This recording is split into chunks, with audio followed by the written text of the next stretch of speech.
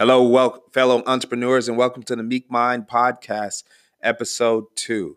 Why you need to establish your ideal client, and the four main questions going to help you find your ideal client. Stay tuned to the Meek Mind Podcast.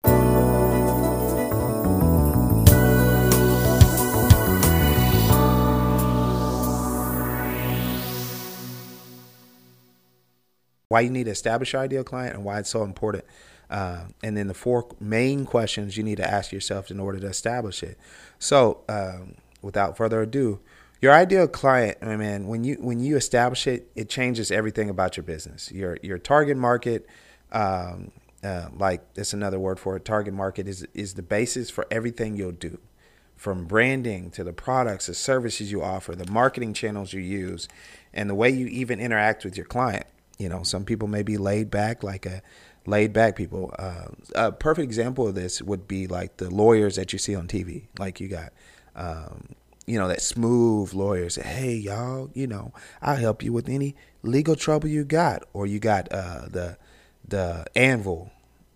Man, hey, I'll calm down. I'm gonna get this guys. I'm gonna get you every money you deserve. And then you got the two young brothers just like, hey, talking to a particular demographic. And they can only establish that if they know who they're trying to talk to, who they were trying to target. And that's kind of why they do it, because at the end of the day, they can all help you with any legal problems you have. They all studied the same law, to a certain extent. Then they went into their specific fields. But those lawyers that you're on TV are all traffic injuries, so they can all help you.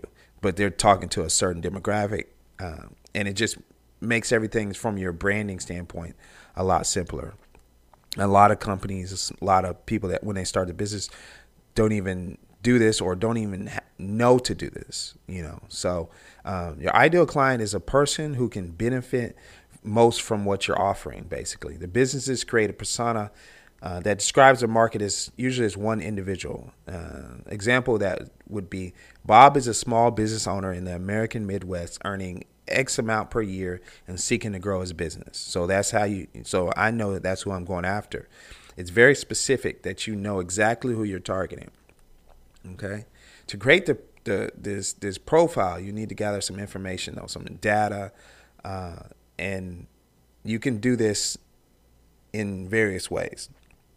But here's the questions that you need to ask to kind of scope this customer profile. Number one is, where is your ideal customer and what do they do? An accurate, complete picture of your ideal customer starts with identifying where they are and what they do. Demographic information such as this includes the location, age, job status, annual income, family structure, and so on. Ask your questions. Who are they? Who are you? Who are they? Who are the person that you're trying to attract? That would most benefit from your service. Number two is, what problem does your product or service solve? Your ideal customer is facing some problem or a challenge. You need to discover what that is so that you can cultivate a product or service to solve it. All right. So number two is, what is your customer looking for when they shop? A major part of your ideal customer profile is buying behavior. When and how does your target market shop? How do they feel about the money and the products and services they buy? If you know this information, you can adjust your offer to fit your customer's particular lifestyle and buying behavior. So that is very important. Where do they shop? Number three is, what are the customer's objections to buying, or what's stopping them from buying sometimes? This is an important question to understand. The behavior of your customer. Many people get close to buying but stop at the last minute for one reason or another. They might wonder if the product will actually deliver the results, or they might not be sure whether it's worth the price. So you have to create that value. Your marketing should address these objections and dispel them to remove obstacles of buying. Number four, this is just an add-on. We're talking about finding data. This is kind of where you get this data. So where do you find this information, right? So number one could be conduct research on social media, including places like online forums and Q&A. Social media is a very powerful tool. Big businesses use it, and so should the little guys. You just got to know how. Another point would be talking to existing customers or the audience you already have, and if you don't have any, then talk to people that are using a product or service like yours currently that and tell them what they like and what they don't like about it, and how you could improve. Another one would be follow your competitors and see what kind of people follow them.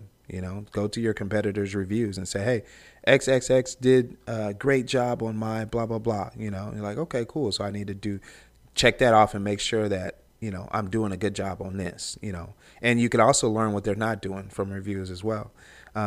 Another one could be conduct your own surveys online, from people that you think that would be your ideal client, and kind of point the survey towards them, So just to go over them again is number one, where's your ideal client? Where is your ideal customer and what do they do? Number two was what problem does your product service solve? Number three is what is your customer looking for when they shop? Number four was what are the customer's objections to buying? These are just 4 questions you need to think about when sculpting your ideal client. You can also call us and we'll help you sculpt it. We're Meek Mind, and we kind of help with foundation. We take it a little bit above websites. Okay, so that'll do it for episode 2. I thank you guys for listening once again. We're going to try to keep these short and practical. You just take away little tidbits.